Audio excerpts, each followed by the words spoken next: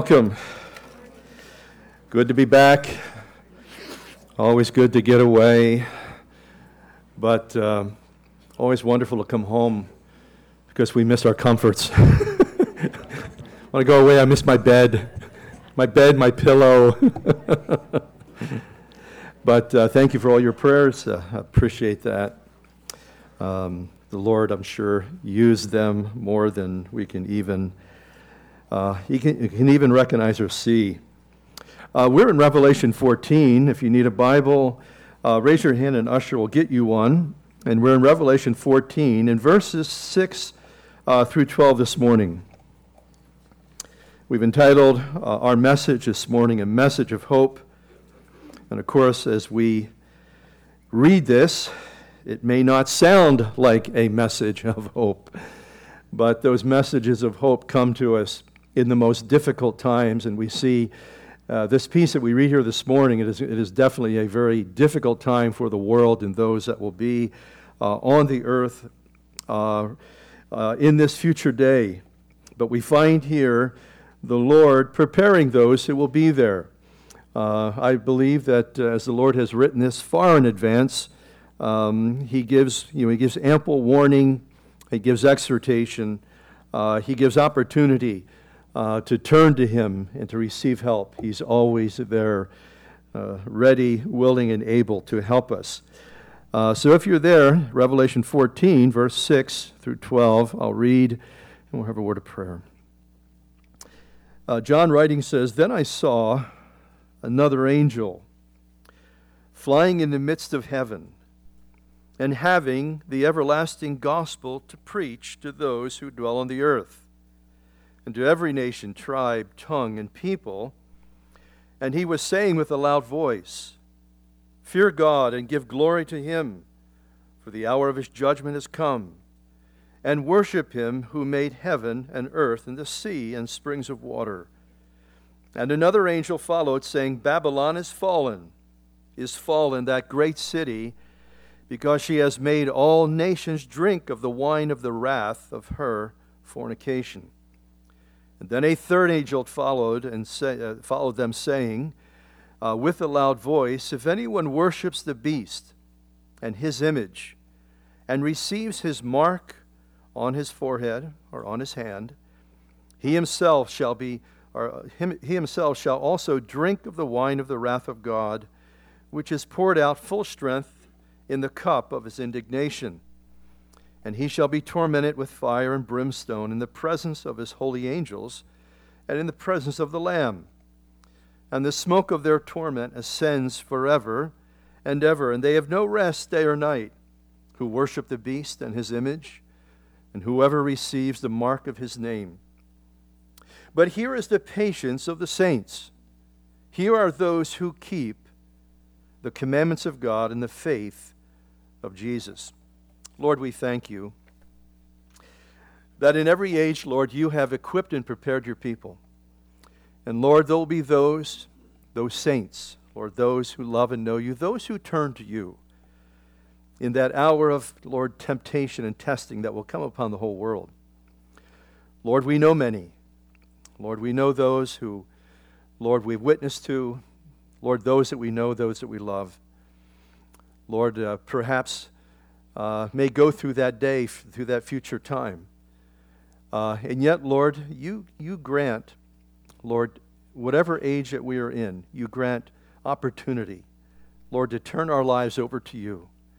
And I pray that, Father, that as we consider these things, that You would put, Lord, within our hearts just a fervency, Lord, a compassion, Lord, a desire to reach out. Lord, we've designated this month, Lord, as a month, Lord, where we focus on evangelism.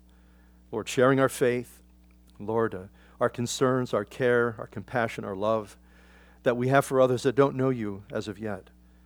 And Lord, if the rapture was to happen tonight, and Lord, you remind us it could happen at any moment.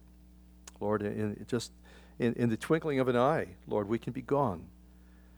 And Lord, how we want to be concerned and Lord, reach out and see, Lord, those that we love escape this horrible time that will come upon the entire world. And many people, Lord, would write this off. They would disbelieve it. They would just reject it totally. And yet many of those people who would do that, Lord, will have to face, Lord, a very difficult time ahead. And Lord, we thank you that you're the God of rescue. Lord, we realize that, Lord, when we turn to the Bible, there's always, Lord, for every generation, Lord, for every person, there's always an opportunity, there's always a message of hope. And so I pray that as we consider these things this morning, Lord, that you would write that indelibly upon our hearts. Lord, you're the God of hope. And Lord, you have given us a blessed hope. And that blessed hope is that, Lord, we will escape these things. But Lord, we're not content with that. Lord, we have a holy discontent because we want others, Lord, to partake of what we partake of. Lord, to receive salvation, to escape this awful time that's coming upon the world. So, Father, we commit this time to this morning. We pray that, Lord, you would be, Lord, speaking clearly to our hearts and our lives, Lord, about these matters, about these issues, because these, Lord, are eternal issues. These are the things that concern people's eternity, and, Lord, where they will spend eternity. And, Lord, you have so much love. You're the God of love. You're not only the God of hope, but the God of love. Lord, whereby, Lord, you have sent your Son, Lord, to die on our behalf, to take our punishment, our judgment, and to give us, Lord, new life. And we pray that, Father, this morning, if there's anyone in this assembly, Lord, that needs to make that decision, that, Lord, you might help them to do that. So, Lord, we love you and praise you. Commit this time to you in Jesus' precious name. Amen. Well, this message of hope that we refer to this morning is nothing less than the everlasting gospel. And I love what the Spirit refers to it, the gospel, as the everlasting gospel, because God's good news, God's message is eternal. In other words, it has eternal impact in the lives of those who receive it and simply accept it by faith. It's a message also to of hope and rescue presently, no matter what age we find ourselves in. Life is challenging. Life is difficult. Life has its trials and tribulations, and we find at some point in our lives we need rescue. We need God. God is a wonderful Savior, and He's always reaching out. I was reading this morning, doing my devotions, in Isaiah 55, where it speaks there a number of times. I think it's 3 different times in Isaiah 55, where the Lord is inviting us to come to Him. He's always doing that. He's always opening His arms, willing, ready to embrace us as we would come to Him, with all of our problems, with all of our difficulties, with all of the situations and circumstances of our life, no matter how difficult they are. Sometimes life becomes a Gordian knot, and it's only God can untie it. Only God can make sense out of the things that are perplexities to us and difficult for us. So it's so important that not only do we initially come to Him, we keep coming to Him. I thank God I can keep coming to Him continually, each and every day. That's what we do when we get up and we have our devotion, so to speak. We're coming to Him. We're seeking His face. We want to know Him. We want to give to Him our situations, circumstances. But again, as we receive this everlasting gospel by faith, it wonderfully will transform our lives here and now. But not only that, but it will secure our eternity. Oh, that gospel, that wonderful gospel, that good news. And it's only good news when you receive it. I mean, it may sound wonderful to people, and I think there's a lot of people that, well, that sounds good to me, but I'm not ready now. I got to have more fun. I got to mess my life up some more before I finally come to Christ, kind of a thing. Because people think that, if I come to Jesus, I can stop having fun. Listen, you don't really have fun and satisfaction and fulfillment until you come to Christ. It's only as you really commit your life to Him, you realize, what you wasted, before that. At 25 years old, I came to Christ, and one of the first things I thought, why couldn't I come to Him earlier? If I would have came to Him at 15 instead of 25, I would have 10 more years to know Him and to serve Him and to appreciate, this wonderful gift of salvation. But you know what, folks? It's never too late. Amen. It's never too late to come, to the Lord Jesus Christ, to turn our lives over to Him. I remember a man, 93 years old. down in Pennsylvania. We were at a conference down there, and he came to Christ during that conference. And I remember he was just like a giddy teenager because we went down to the river, the Allegheny River, because he wanted to get baptized along with a few other people. And he was just like a teenager. He was just so giddy and joyous and happy. 93 years old. And what amazes me about that is his name was written in the Lamb's Book of Life before the foundations of the world. And it took him 93 years to come to that realization. And but you know what? You can come to him as a young person at 70, okay? at 65 or 50, whatever the case may be, come and give your life to Jesus. Now, thus far in Revelation, we've seen an army of 144,000 evangelists. We also heard from two great prophets over in chapter 11 there. And as a result of the ministry of that large group, and also to those prophets and God's people, many people have fled to the Savior for rescue. Many people have come to know the Lord, and they've experienced redemption at this point in this tribulation period.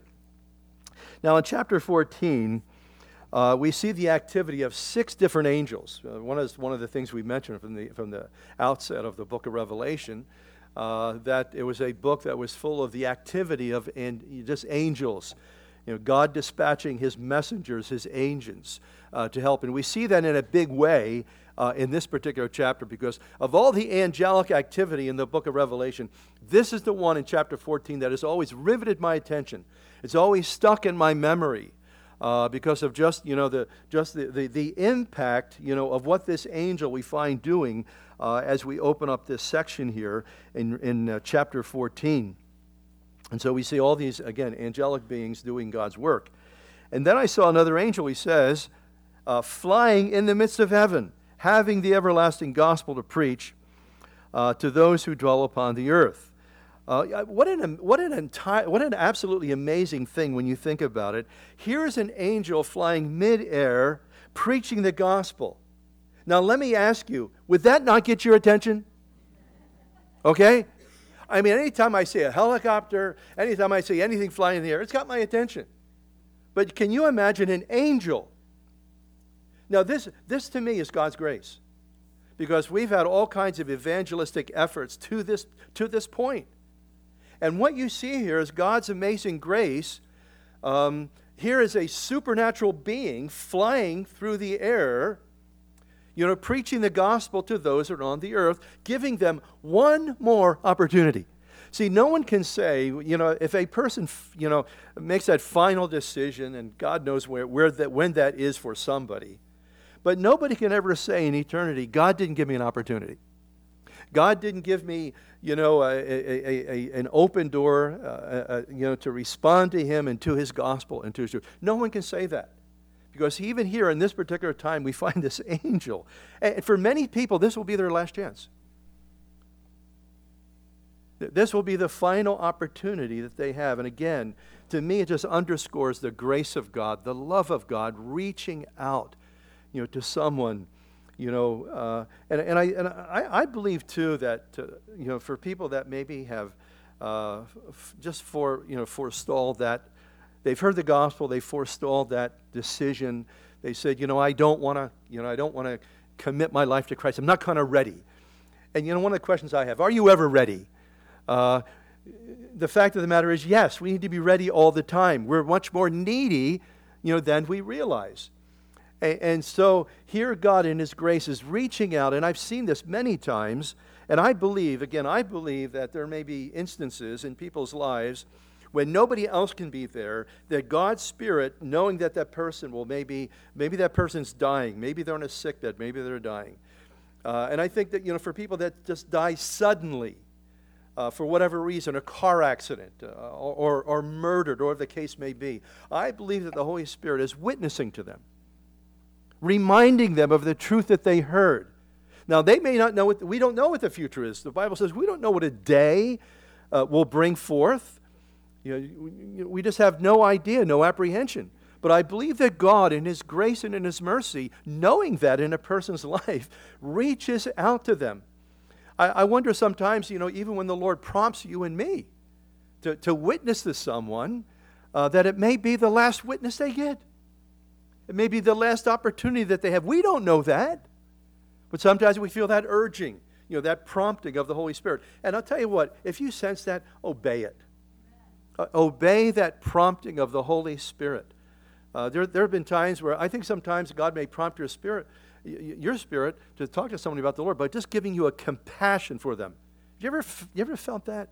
Somebody you don't even know, and you see them, and for some reason this compassion, this sense of pity or compassion just kind of wells up in your heart, in your life. I believe that God can be speaking to us in that kind of a way to reach out to that person because of the need. It doesn't surprise us when, a neighbor perishes or somebody that we know commits suicide. Or, their life is just snuffed away, from them so quickly. It kind of surprises us when we know these people. So we need to obey the Spirit of God when He is prompting us and leading us, in that kind of a way, because He's gracious. He's the God of the 11th hour, isn't He? The thief on the cross, that demonstrates it in a very big way. Here's a person dying rightfully for their crimes and for their sins. And here is the Lord, reaching out, because, when you read the beginning of the gospel account of the thieves on the cross, we find that both of them are cursing Jesus. They're like everyone else is mocking him. They're cursing Jesus. But I believe that Jesus was praying for them, and we know one of them repented. And he says, Lord, remember me. Remember me when you come into your kingdom. And he was going to be dead in a few hours. Remember me. Oh, today, Jesus said, you will be with me in paradise. What grace. What marvelous grace. We have to remember how gracious and kind and merciful that our God is. And we can see it demonstrated here. And so this angel is preaching to those who dwell on earth, to every nation. So it's not just one group, it's every nation, every tribe, every tongue, and every people. And I think basically what's being fulfilled here, remember what Jesus said in Matthew 24:14. Jesus said this. He said, and this gospel of the kingdom will be preached in all the world as a witness to all nations, and then the end will come. So what we have here is a fulfillment of Matthew 24:14. Because when you get into Matthew 24, basically you're getting into tribulation territory, okay? You're getting the Jewish territory. You're getting into tribulation territory. But here's another thing I'm thinking of also, too, relative to this angel preaching. Folks, we have opportunity now like nobody in the world to preach the gospel, to share the gospel with our friends. Folks, don't leave it up to an angel, okay? All right? Let's not leave it up to the supernatural beings. I believe if we will step forth and share, that those angels will help us. Because the Scripture says that what? That they minister to the heirs. To the heirs or the beneficiaries of salvation. So who knows that when we begin to share the gospel, that there's an angelic being right there helping us, working in that person's life. I believe that is truly the case. Now, his message is direct here in verse 7, to the point. He says with a loud voice, fear God, give glory to him, for the hour of his judgment has come, and worship him who made heaven and earth and the sea and the springs of water. So he's simply saying, hey, give respect and give honor. You know what? The Bible speaks about fearing God, and also to at times, to have fear of man. What he's referring to is respect. There's a lot of people that have less respect, for God than they do for man, for their fellow man. Some of the things we were watching a movie, and one of the lines in the movie was a blasphemy against the name of Jesus Christ. Well, we had bought that movie, but you know what happened to that movie when it was over? It went in the trash can. I'm not even going to take it back and try to get my money's worth to give it to someone else. It's going to go in the trash can. A lot of people respect people more than they'll respect the true, and the living God. And he's simply saying, worship our Creator. And what he's doing here, I believe, is he's appealing to the wonder of creation. Have you ever, and it's like, I think the Lord, with me anyway, does it more, just reminding me of God's marvelous creative power as I consider my own physical body. I mean, think about how complicated an eyeball is. I mean, we only think about our bodies when we're losing something, right? You know, it's broken down, or we're losing it, or whatever the case may be. That's when we tend to focus on those kinds of things. But I mean, just think about, think about your hand, the capability of your hand and your fingers and your wrist and your joints. I mean, we would just complain about our joints because we got arthritis in them, but to think about the wonder, of just the body that God has created us and given to us. I think a lot of times people that scientists, they look into the scientific realm and they see the building blocks of all humanity, and they realize that's why, we've come up with this whole concept. It's scientific. It's not necessarily biblical, but what I'm talking about is intelligent design. There's a lot in the world of science and medicine, they're realizing that we are not just, primordial protoplasm that just kind of washed up on the shore somewhere, and the sun hit it and something, an eyeball popped out, or whatever the case may be. We're much more than that. That we're the product of intelligent design. When you think about your body, you think about the functions of your body.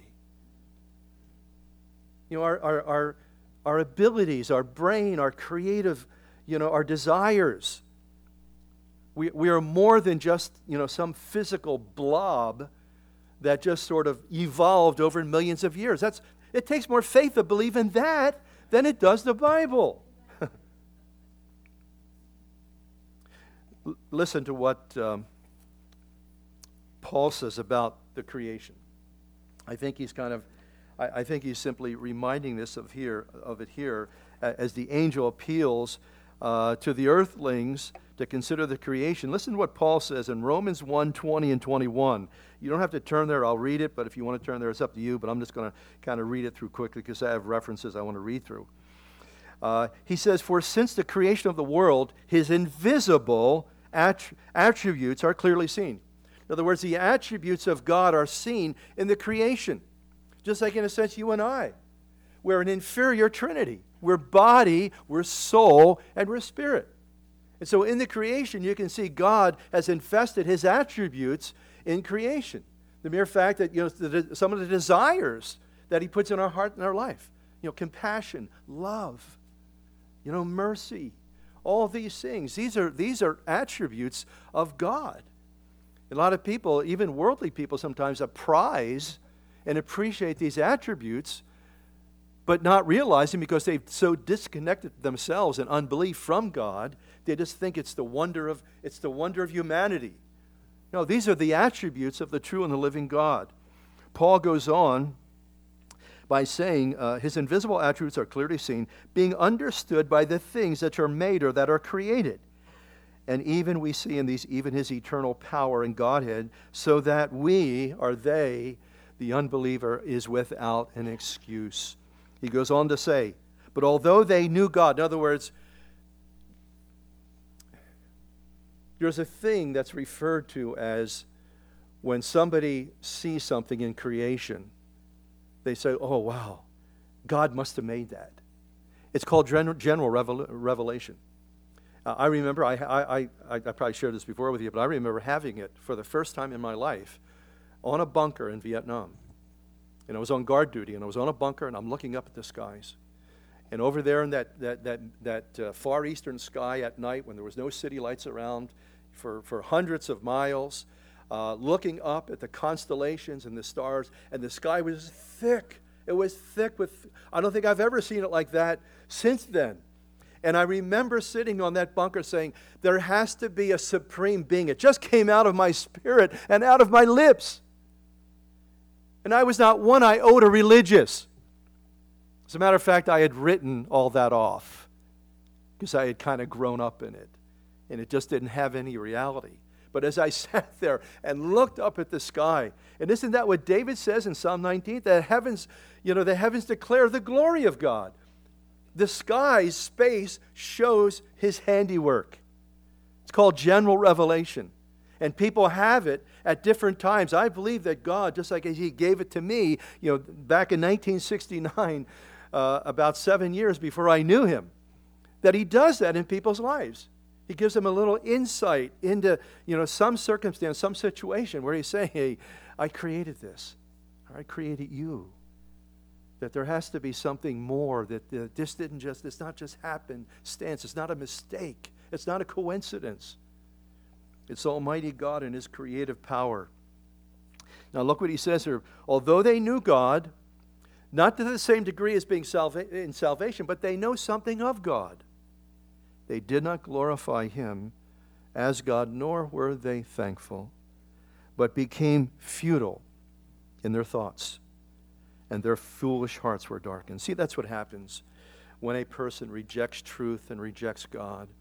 There's a certain futility and a foolishness that begins to take over our thinking.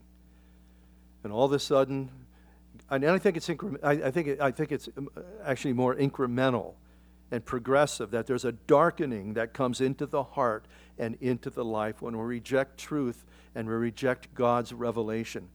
And that's what in a sense God is doing now through the gospel. That's what he's going to do in the future through the gospel. Now he says here, the hour of his judgment has come, worship him.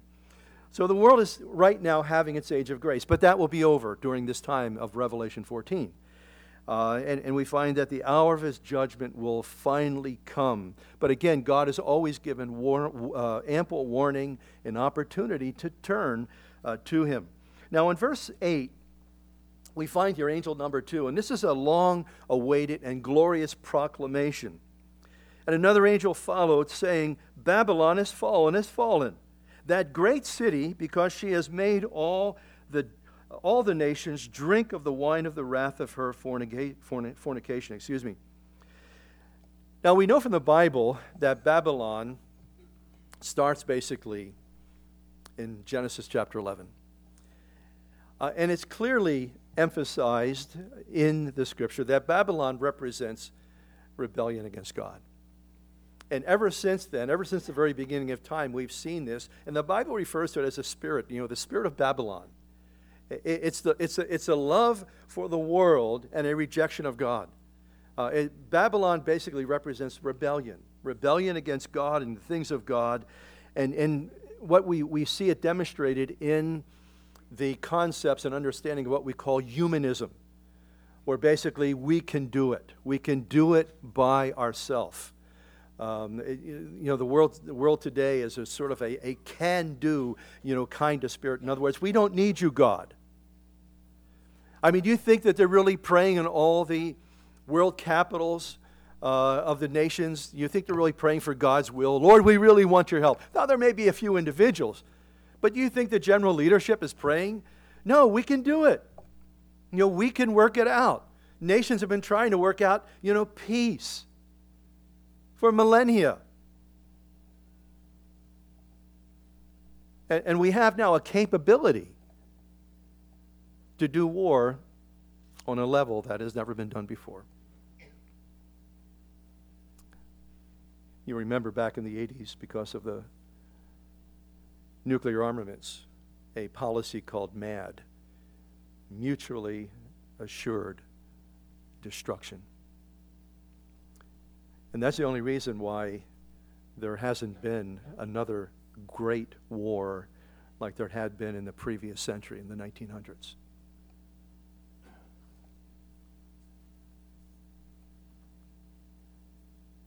There's really no peace without God. It's only as God is in the lives of a people, of a community, or of a nation, is there any kind of peace. And I think that what God has allowed for this country has been something that no nation has ever experienced in world history. The favor, the blessing, the technology, the things that have come to this nation, they have come by the grace of God. They have come by the mercy and the grace of God. Yet we see that the spirit of Babylon in a very general sense. It controls the unbelieving people of this world. They don't need God. They don't want God. I was kind of thinking, in opposition to this can-do spirit of the world, is what God says to us: we can do all things through Christ. We can do all things through Christ who strengthens us. Philippians chapter 4, verse 13. And so we see here this the spirit of Babylon. It's also referred to as one of the great cities of the world. Now there's different ideas about this. Will this be ancient Babylon? Will ancient Babylon be revived? I don't know about that. I'm not so sure about that. Many people think, because of the Antichrist coming out of Europe, that Rome will be the Babylon of the future.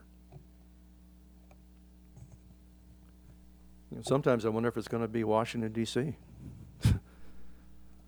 Some of the things that come out of there. Oh, there is a spirit of Babylon there. There's no doubt about it. It runs through the rivers of this world.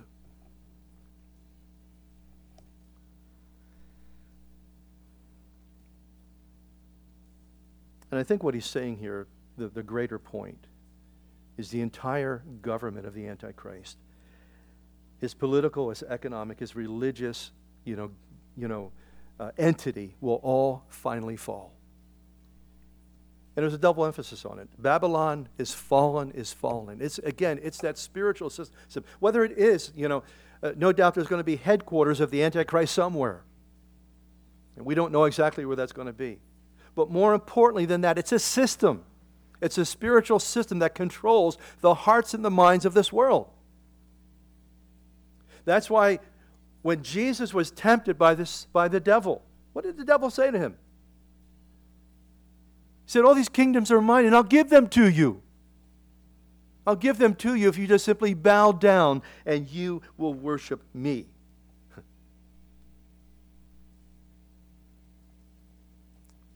Remember what John said? The world is under what? The sway, the influence, the spirit of Babylon. It's under the influence of the wicked one. And that's why we find Old Testament, New Testament. You know what God says to you and me? Come out of it. Come out of it. A lot of Christians are trying to make peace with the world. The system of ungodliness. It doesn't work. And what I mean by that is Christians compromise the truth. They compromise the truth, because they don't want to say anything. They don't want to share truth because they're afraid it might offend someone. I was so glad somebody shared truth with me that offended me.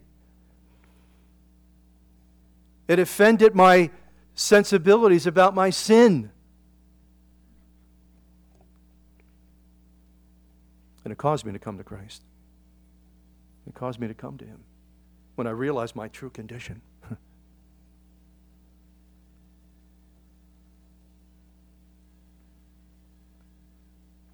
I find it interesting in verse 8 of all the sins of all time that have been produced by the world, the flesh, and the devil, it's fornication that the Holy Spirit associates with the final judgment. Isn't that interesting? Because I was thinking about that. Why didn't he say murder?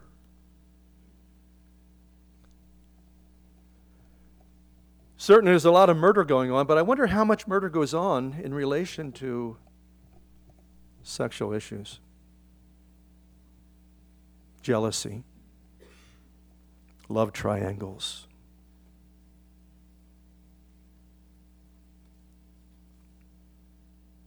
It's just interesting to me that the Holy Spirit associates with all the sins of the world, the flesh, and the devil of all time, that He associates the final judgment with this whole matter of sexual sin. That's why, when we look at the Bible, and sexual sin comes in many forms. It comes in many different forms. And I think it's important to take the advice of the Bible. You know what the Bible says? Flee fornication. run by the grace of God. Because we see it. Don't we just see it swallowing our world? I mean, it's everywhere. It's everywhere. And even if we don't agree with certain lifestyles, and we have our right to our opinion, we're not to be judgmental. We're to reach out to anybody and everybody. But because we may have a different opinion biblically, we're called haters.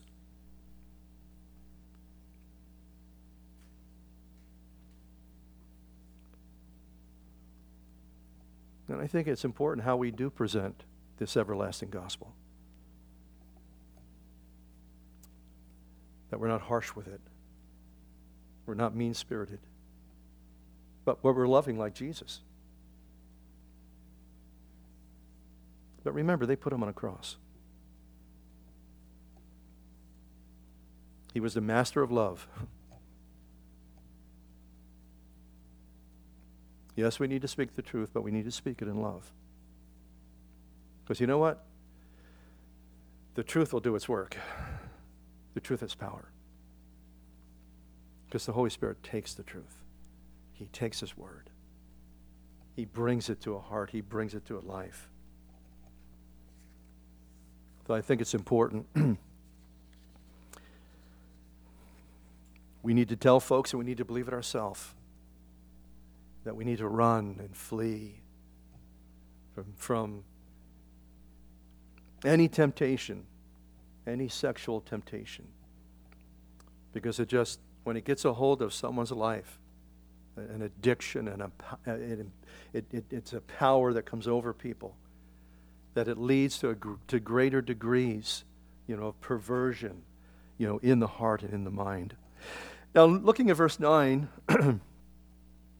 then the third angel followed them, saying with a loud voice, if anyone worships the beast and receives his image, worships the beast and his image, and receives his mark on their forehead or on his hand.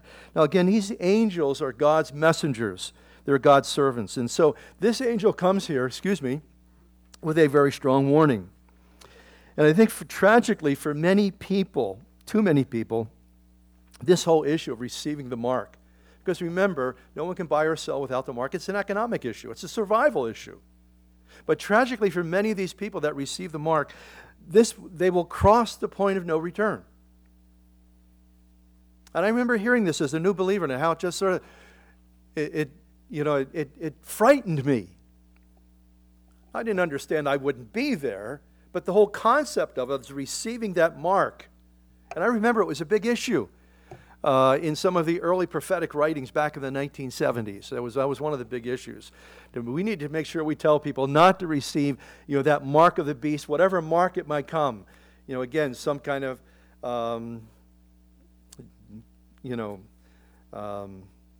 tattoo. We talked about that you can be injected with a chip now that's the size of a grain of salt that can have over 200,000 transistors with all kinds of information. There's probably enough that you could probably put enough information, on, a chip the size of a grain of salt to basically take you all the way back to the dawn of history, your family tree going all the way back to Adam, and probably a lot more than that. But people are going to receive it. Many people are going to receive that, unfortunately. It will seal their fate. And again, I think this is a prophecy that God would rather not see fulfilled. That's why He's warning. People get mad at God's warnings because they don't want to change. You ever warn a child and a child just wants to continue to do what the child wants to do? And you warn them and they get obstinate, they get rebellious, they get in your face, they tell you to shut up, they walk out the door, they go slam the bedroom door. That's because we don't want to change. But God warns, giving an opportunity, saying, hey, this is what's going to happen. I think a lot of people too, when it comes to the Bible, they think it's not going to happen because I'm not going to believe it. It can't possibly happen because I'm not going to believe that. Oh, really? Oh, really? That's going to change it. It's still going to happen. God's prophesying He's speaking history in advance. That's what prophecy is. It's history in advance. Just future history. It hasn't happened yet.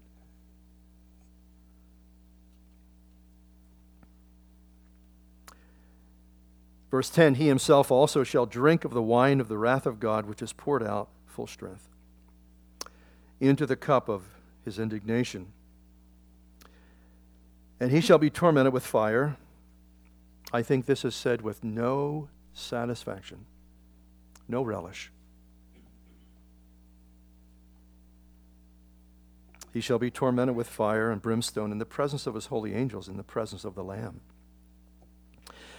You know, there are two cups a person may drink. There's a cup of salvation the Bible speaks about. God offers that first.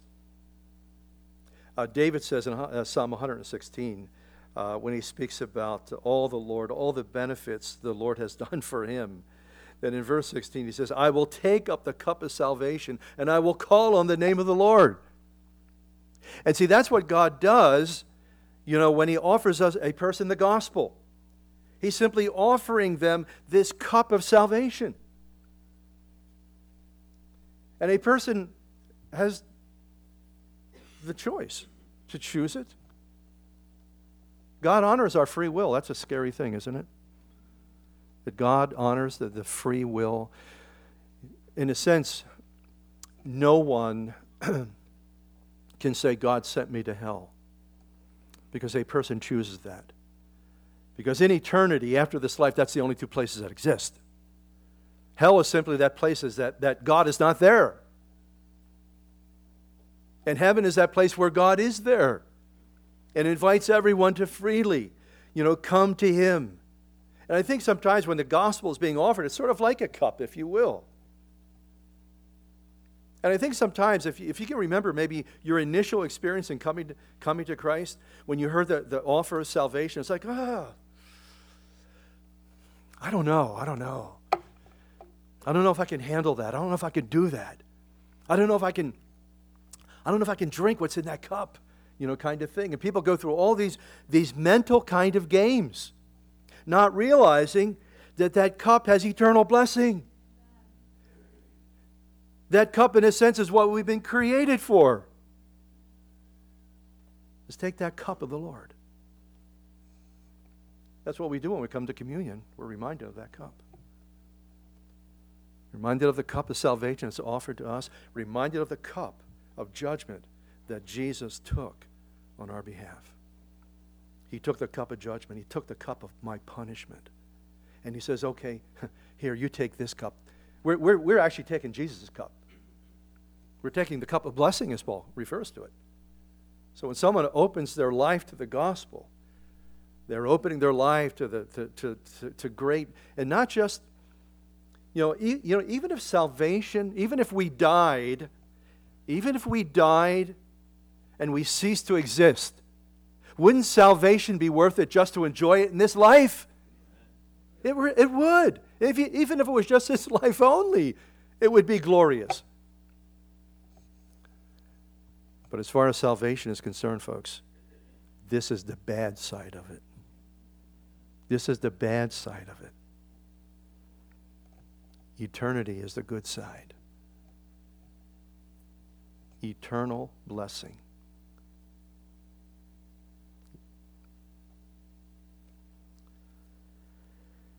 Now, here's a big mistake that people make.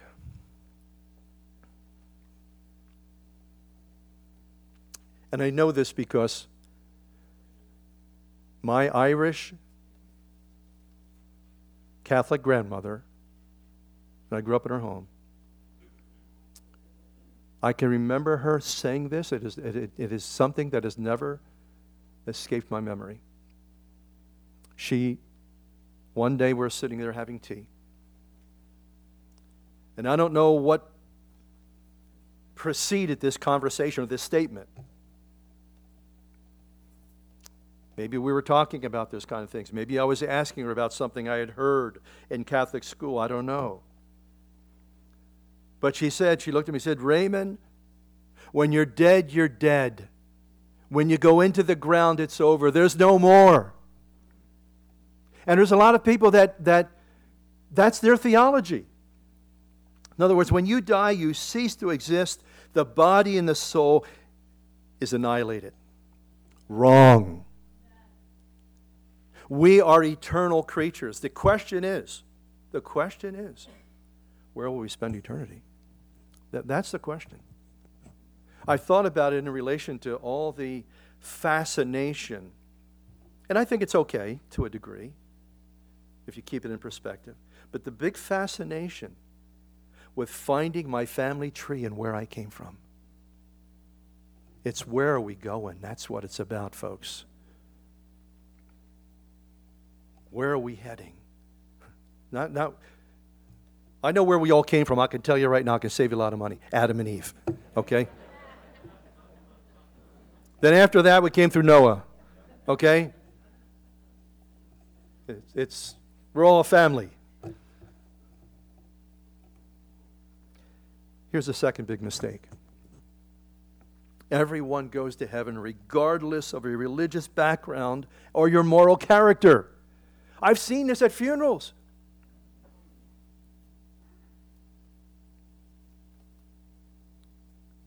You know, he lived like the devil.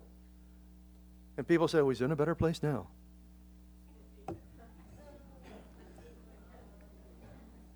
I don't go there.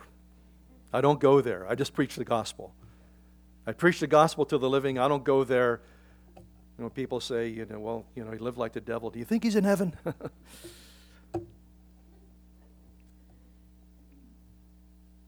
Jesus said in John 14:6, I am the way, the truth, and the life. In other words, he's saying, I'm the only way. I'm the spiritual truth. I'm the only life, the spiritual life. No man goes to the Father except through me, Jesus said. And when you tell that to people, they get their hackles up.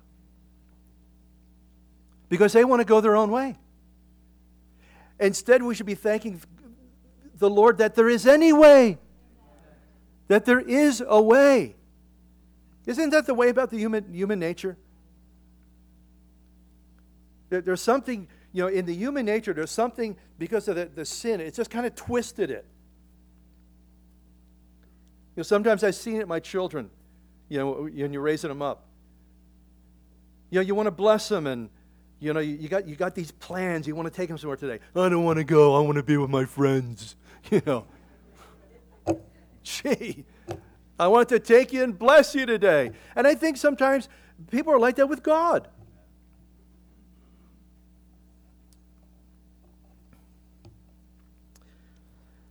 So we're going to conclude with this verse here. I think to live for Christ in those troubled days is something that we can't even relate to.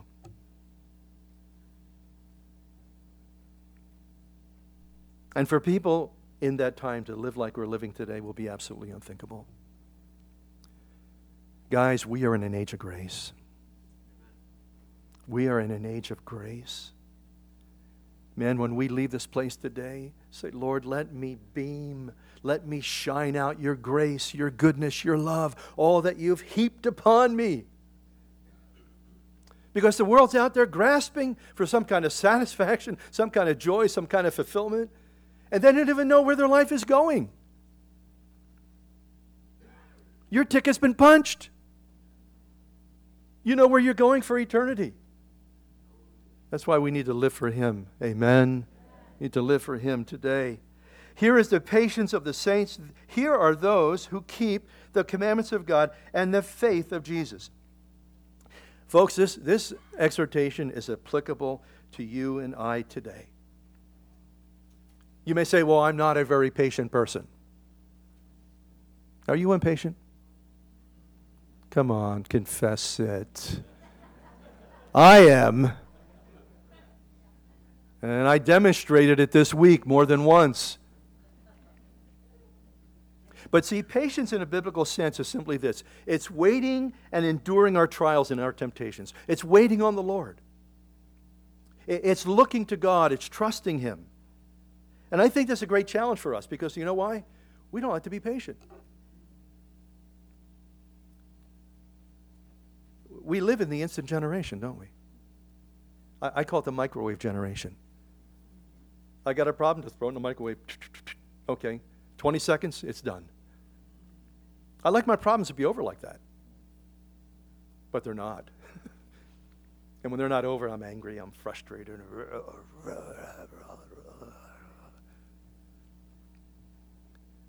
When you think about patience, it really is a gift of God, isn't it?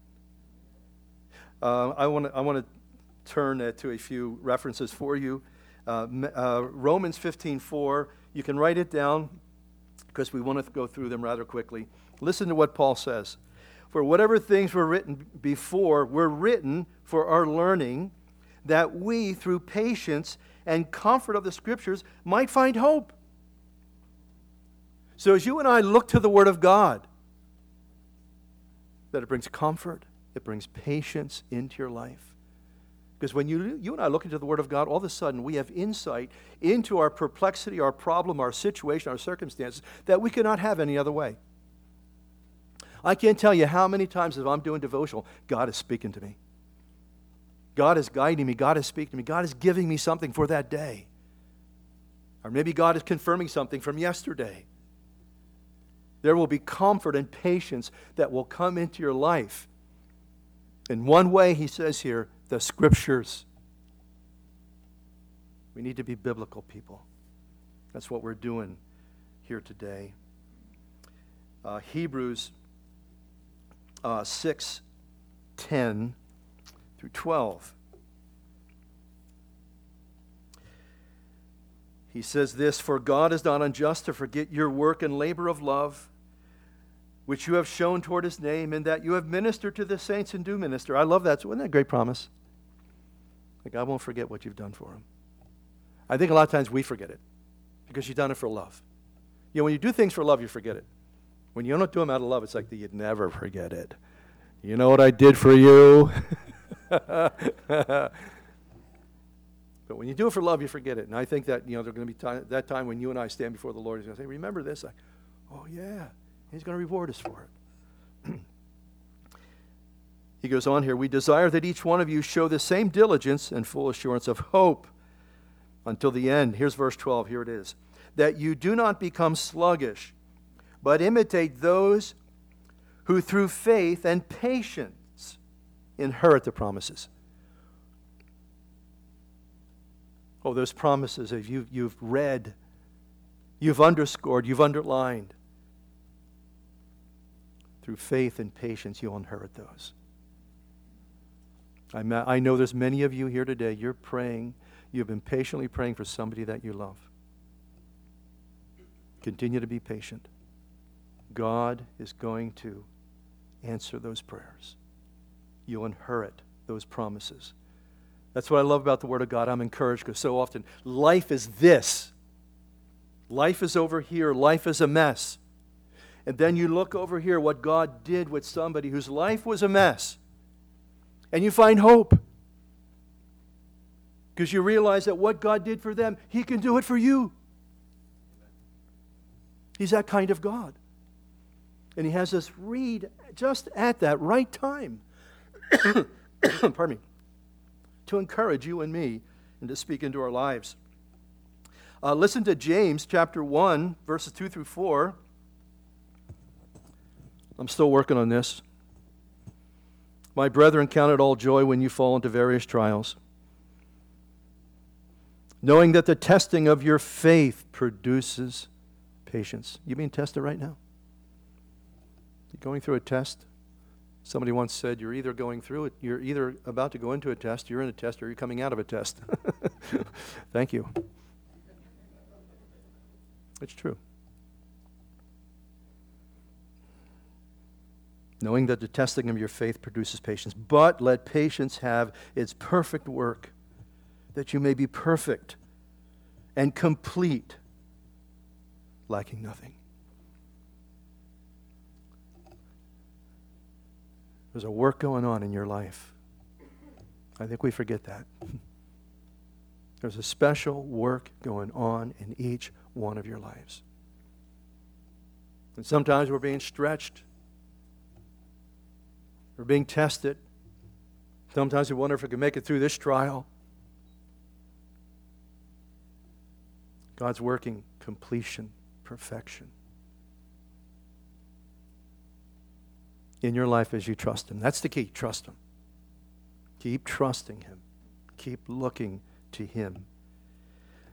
James 5, 7 and 8 says this, "Therefore be patient, brethren, unto the coming of the Lord.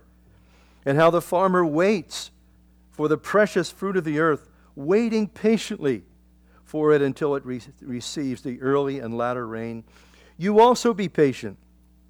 Establish your hearts, for the coming of the Lord is at hand." And again, that's a simple reminder of the Lord is coming. Don't get just caught up, focused on surviving and living for this life. Like I joke about oftentimes, I love my stuff. I couldn't wait to get back home to my stuff.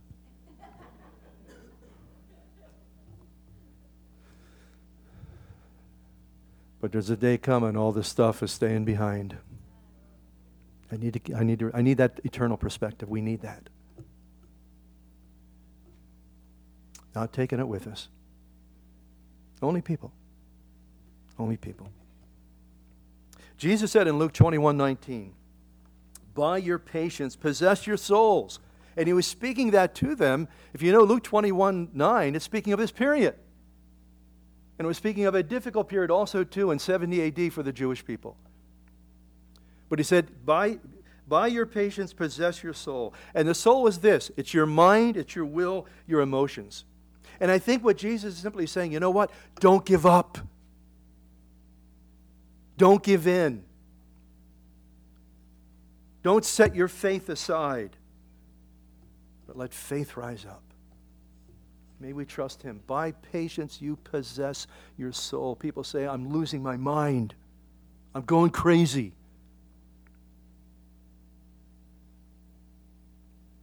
It's by the grace of God that